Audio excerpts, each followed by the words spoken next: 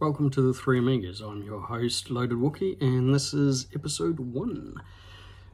So this episode is really just an introductory podcast to let you know what the podcast is about and what the future and all that is.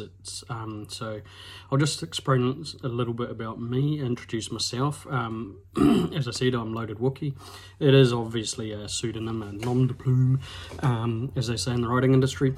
I got the name, I've had the name for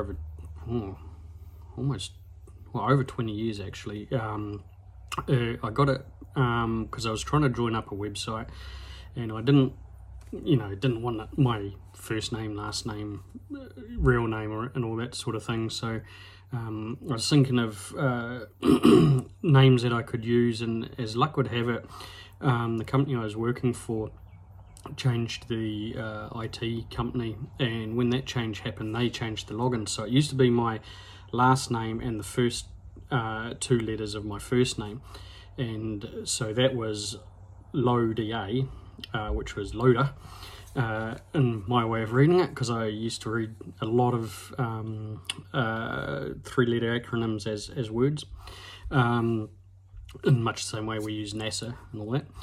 And so then they just reduced it to Low D, taking off that second letter, so that became Load. And people who know me, they think that I'm kind of crazy, kind of bit out there. It's a little bit of smoke and mirrors, that, but I won't get into that too much. And so back at the time that I created this username, people were saying that if someone was crazy or intense or something like that, they were loaded. That's also used these days, someone who's on drugs or alcohol. Not so much me, although the alcohol was pretty good at.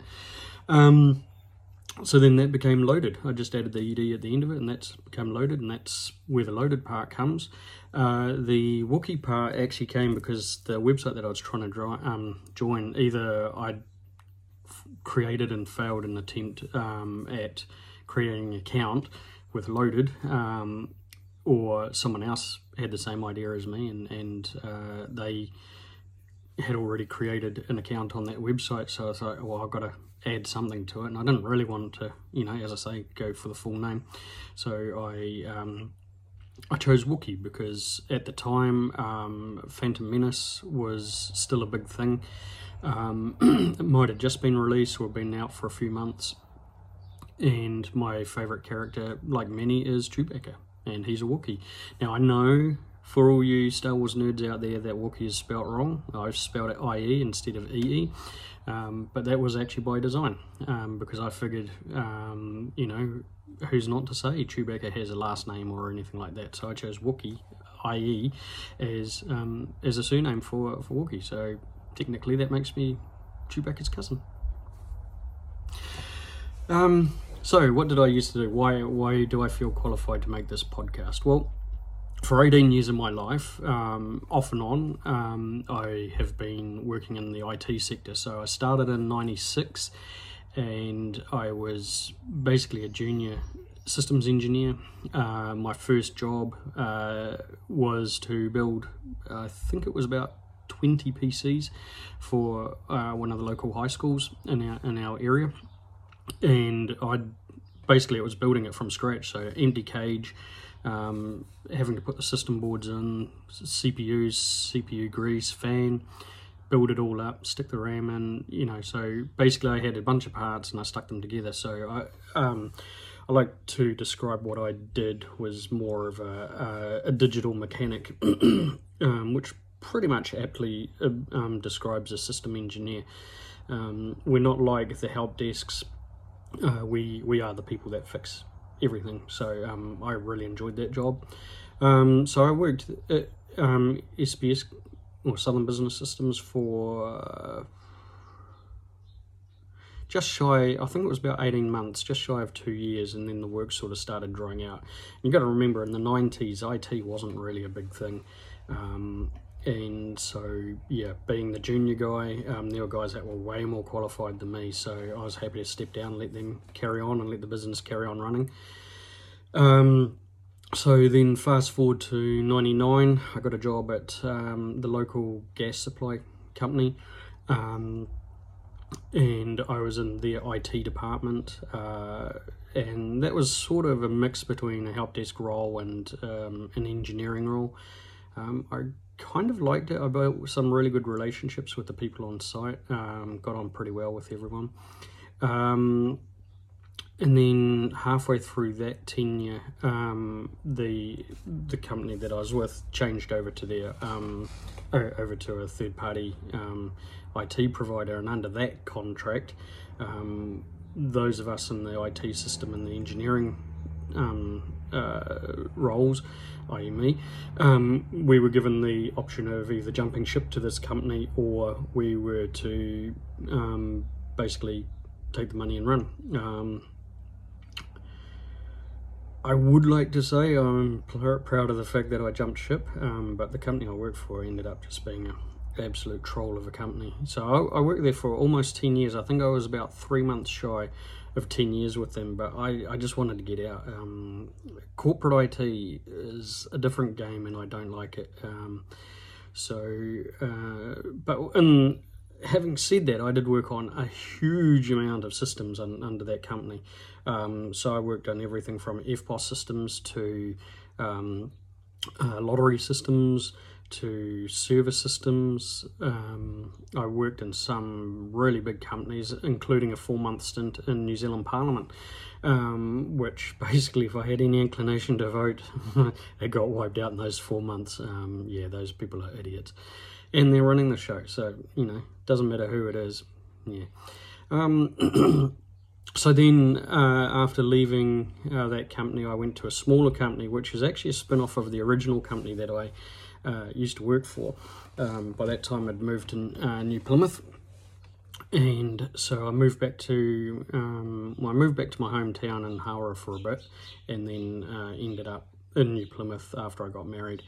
And from there, it was, once again, I was working on a lot of really cool systems, and a lot of systems that hadn't really changed in 10 years.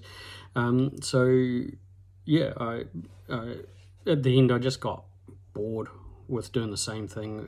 It got to the point where I couldn't work out why I was spending 8 hours a day behind a desk just waiting for stuff to happen. It was pretty boring, so I left that, and the job I'm doing now, I'm loving it. I'm literally getting paid to ride motorcycles, so so my hobbies actually really deal with a lot of technology, weirdly enough. I got into woodworking because working in IT, I was coming home and I was just quite bitter and twisted a lot of the time. And it got to the point where I didn't really... It was one of the things that was leading me further and further away in staying in IT. So my wife suggested, you need to get a hobby or something like that. And I was kind of always interested in woodworking, always building stuff. So I got into woodworking, and there is a lot of technological stuff in woodworking, not just computer stuff. I mean, you're talking about power tools, which is all technology. Even hand tools is a form of technology, and so I guess that leads us nicely into what is the podcast about. And it's about technology in general, not just digital technology, which we think of when we talk about technology. When we talk about technology, we instantly go computers, cell phones, internet, whatever, but that's not what technology is about. Technology is a human solution to a human problem. Take knife and fork, for example. Here we are, we're going around, we're cutting up animals. Well, how were we doing it? We were using stones. Well, those stone tools were a form of early technology. They filled a need. How do you cut open an animal you've just killed? Or how do you kill it in the first place? So technology sort of evolves according to the circumstance, and that's what I really want to get into with this podcast, is just really look at nuts and bolts of technology, how it develops, why it develops, and where we think it's going to go in the future. how did the podcast get the name, The Three Amigas? Well, it's not because I had 3 girlfriends, although technically I did. What it is actually the Amiga part is a very specific computer back in the 80s and early 90s, and it was basically everything computing is today back in the 80s and 90s, and weirdly enough, what Apple was doing today, the Amiga was already doing in the 80s and 90s. And so because of that, I'm a very big lover of the Amiga, and it's really the reason why I went into an IT role. So I thought I had 3 Amigas in my life. There's the name of the podcast. Simple as that. It's nothing overly complex. So what's the plans for the future? Well, the plans for the future is actually really, I want to sort of grow. I'd like to actually expand on that 3 Amigas name and actually get 2 more people, and we sort of have a discussion board about it. And I don't know how I'll do that, but there is actually one plan that I'd like to do, and get the band back together and have a couple of guys that I used to deal with on the NZ Mac website, and we used to make a podcast back then called the NZ Mac Podcast, and that was a lot of fun, and I'd love to get them back at least for 1 episode and just see how that goes. So in terms of the plans, I have got plans to grow it. What about the schedule? I haven't really decided on a schedule. At least once a month is my goal. And I'll probably make them between 15 minutes and 30 minutes. I don't really want to go too long, but yeah, probably 15 to 30 minutes a month is what I'm looking at. So, I guess we now have to talk about the elephant in the room, the Amiga. So the Amiga started off as a brainchild of a guy called Jay Miner. At the time he was working for Atari, and they were wanting sort of something new.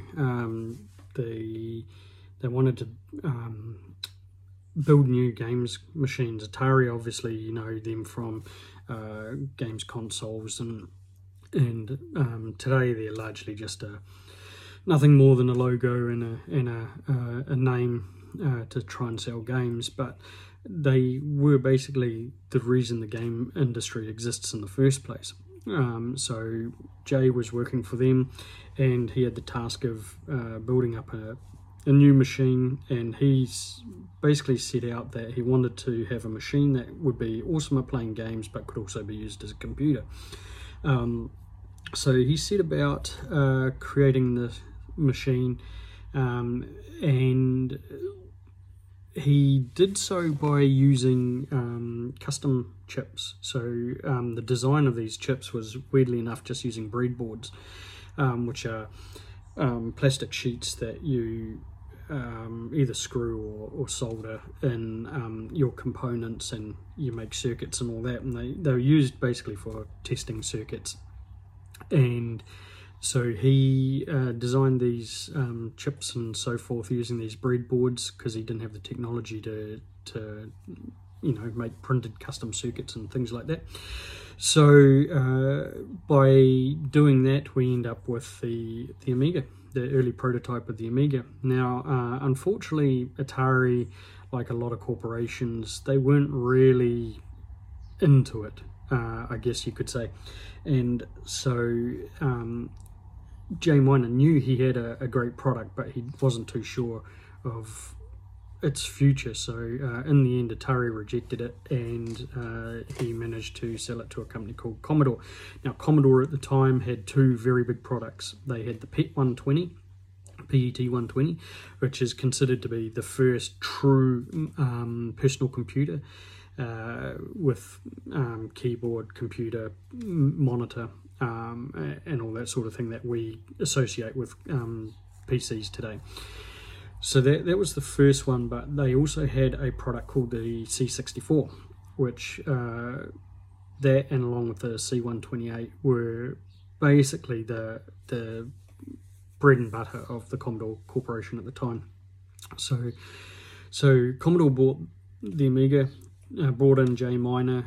They ended up with the whole team from there, and they really went to town with the Amiga, and they Commodore, the then CEO, sort of knew the potential of this machine, and so brought it to fruition, sold it under the Commodore brand for many years, until Commodore itself, through a succession of CEOs that were basically useless as tits on a ball, basically killed the company. And at one stage the company was owned by Gateway Computers, which now no longer exists, and so there was a lot of people who loved the Amiga who wanted to keep the Amiga alive, but ultimately the history is the Amiga is no more.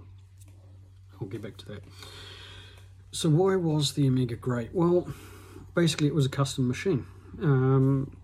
So you had the Motorola 68000 processor. It started off with that. It ended with the 68040, which is the Motorola chip just before it went to the PowerPC under the IBM partnership, which is where the Mac under Steve Jobs' return started. So under the with the Motorola processor, you had a much faster processor than the 68000 series that was being used in the PCs, and the same processor that was being used in the Mac. The difference between the Mac and the Mac and the Amiga with the 68000 series was that the Amiga was just chock full of custom chips, whereas the Mac at the time was just using chips that were off the shelf. So there was nothing special about the Mac at all, to be honest, other than the fact that it had a GUI interface. And that's where the Amiga and the Mac sort of competed. They were both machines that had graphical user interfaces. The real difference with the Amiga was the fact that it was color and had really good sound. It had 24-bit audio at the end of the days. I think it had 16-bit audio on its release with the Amiga 500, and it just sort of progressed up to the 1200 and the 4000 days, and the CD32 actually.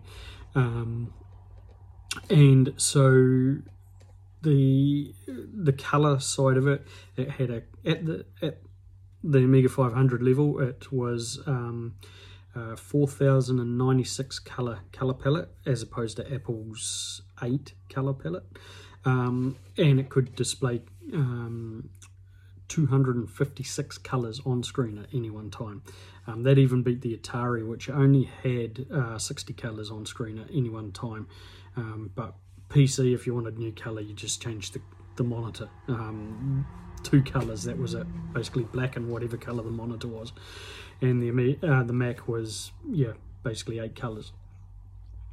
And most of those were grayscale. It wasn't actually a color interface. So the color, the way that the architecture worked as well, you had the CPU, but the CPU didn't do all of the processing. What it did was it acted kind of like a traffic control system. So if you had graphics coming in, the CPU would say, oh, that's graphics, that goes off to the graphics chip. Same with audio, goes off to the audio chip. The later machines had floating point units, so anything that required heavy mathematics went off to the floating point unit, and so you ended up with this very tight machine that was just so efficient. The CPU wasn't being overloaded, and neither was the RAM, because it could get everything out really quickly. And so what you ended up with, this machine that could do amazing things with very little hardware requirements. And if you thought the Mac was efficient, you've seen nothing until you've seen the Amiga in full operation. At one point, I had very intense programs. I had a word processor, which in the times was actually quite intensive. Spreadsheets, always intensive. I had a database. I had a 3D ray tracing app called Imagine, which today would be the equivalent of Blender. And that was rendering in the background while I was working on these other things. In total, I had about 16 applications open, including games that I'd just flick between when I wanted to, and it was doing all of that in 2 meg of RAM. Actually, yeah, no, 2 meg of RAM. That was on my Amiga 4000. So very, very light footprint and very, very efficient. And one of the biggest reasons that that was the case is something that is not done today at all even. Half the operating system was actually on a chip, on a ROM chip. So anything that didn't require writing to, all the libraries and all that didn't need to be written to, was all sitting on a chip. So it was a lot more secure, although you can basically make chips crash, which is where you get viruses and things like that. But because it was on a ROM chip, it couldn't be written to like you can with RAM. But it was always there because it was, unlike RAM, when the power goes off, all of that information's still there programmed into the chip.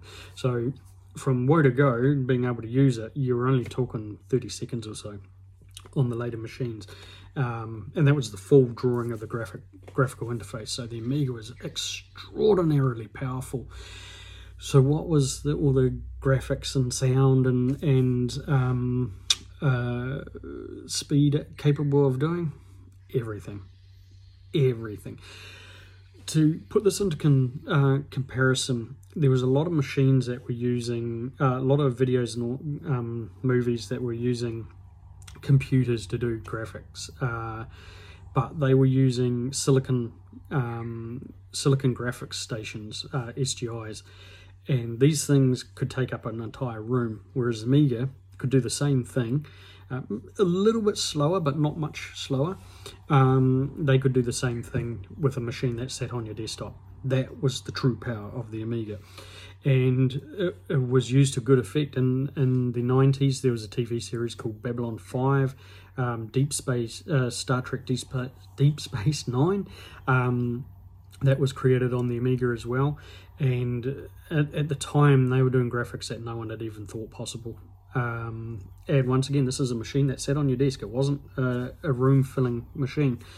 And so the power of the Amiga quickly became evident in the video and audio industries. So a lot of albums were being made on the Amiga, a lot of movies and TV shows were being made on the Amiga. Movies such as Lawnmower Man, they were all being done on the Amiga. One of the other things that we're sort of really heading into this this industry with the release of the Apple Vision Pro in a couple of months' time is virtual reality. Now, I know the Vision Pro isn't a virtual reality. I predicted that it would be augmented reality with virtual reality capabilities. So I sort of saw exactly what Apple was going to release. But that stuff, the reason I saw that was because that was already been done by the Amiga in the 90s with a system called Virtuality. I think it was Virtuality. And so back then it was powered by two Amiga 3000s. You sat in a chair, or there was actually a version where you could actually walk on a rotating treadmill. That was pretty cool. And you just wore a helmet and you could look around, and so flight sims became more intense. F-18 Interceptor was and F-16 Fighting Falcon too, were the games that were really used to push that sort of technology. The virtual reality was just amazing what was being done, and once again on two machines that sat on your desk. So everything that Oculus Rift started introducing had already been done for 10 years prior to that. In fact, it might have been 15 years prior to that. So nothing new at all. In today's modern technology, it's just better graphics and better processing power. That's it. And it all came from the Amiga.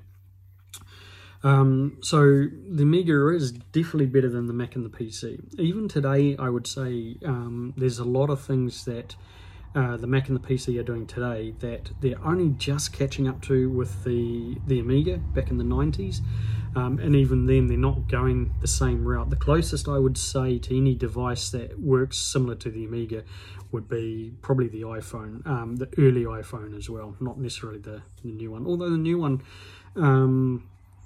with the system on a chip setup, being all custom and all that, probably is leaning slightly towards that, but in terms of how the operating system works, it's very sort of generic. Everything's all on disk sort of thing. Now, I said that the Amiga is dead, but it technically isn't. There is actually a couple of companies that are actually making new Amiga boards, and I would love to get my hands on one, but I just don't have the funds to do it. But I would love, even just for nostalgic reasons, I'd love to get my hands on another Amiga 4000 and compare it to the new systems that are coming out, which I believe are PowerPC based, or they might be Intel based. I can't remember. But either way, they're not technically the same Amiga, but they are running the same operating system. So I'd love to actually give it a crack and just see what it's like. But the chances of that happening is probably very, very remote. But the Amiga, you have to read the Ars Technica. I've got links to all of the articles, the history of the Amiga. You have to read that series if you are interested in the Amiga, because every computer system we have today really got its inspiration from the Amiga. Not even the Mac and the PC got its inspiration from the Amiga. And so you need to read that. It's not a short series, it's 12 articles long, and it's an Ars Technica article, so it's very long, but the history, that I would love to see that article series put into a book. I would buy that book in a heartbeat, because the Amiga is an amazing machine, and I really feel proud of using the Amiga in this podcast. So yeah, that's the Amiga in a nutshell. That's the podcast wrapped up. We're a little over half an hour, but not too much. So I hope you enjoyed this episode. Please subscribe if you do. Please let people know. But the real episode isn't going to be until probably the start of March, where I'll be starting to look into technology and just really going nuts and bolts and technology in a general sense, not just digital or mechanical or anything like that. So I hope you enjoy listening, and I'll hopefully see you in the next episode. Have a good one, guys. Thanks.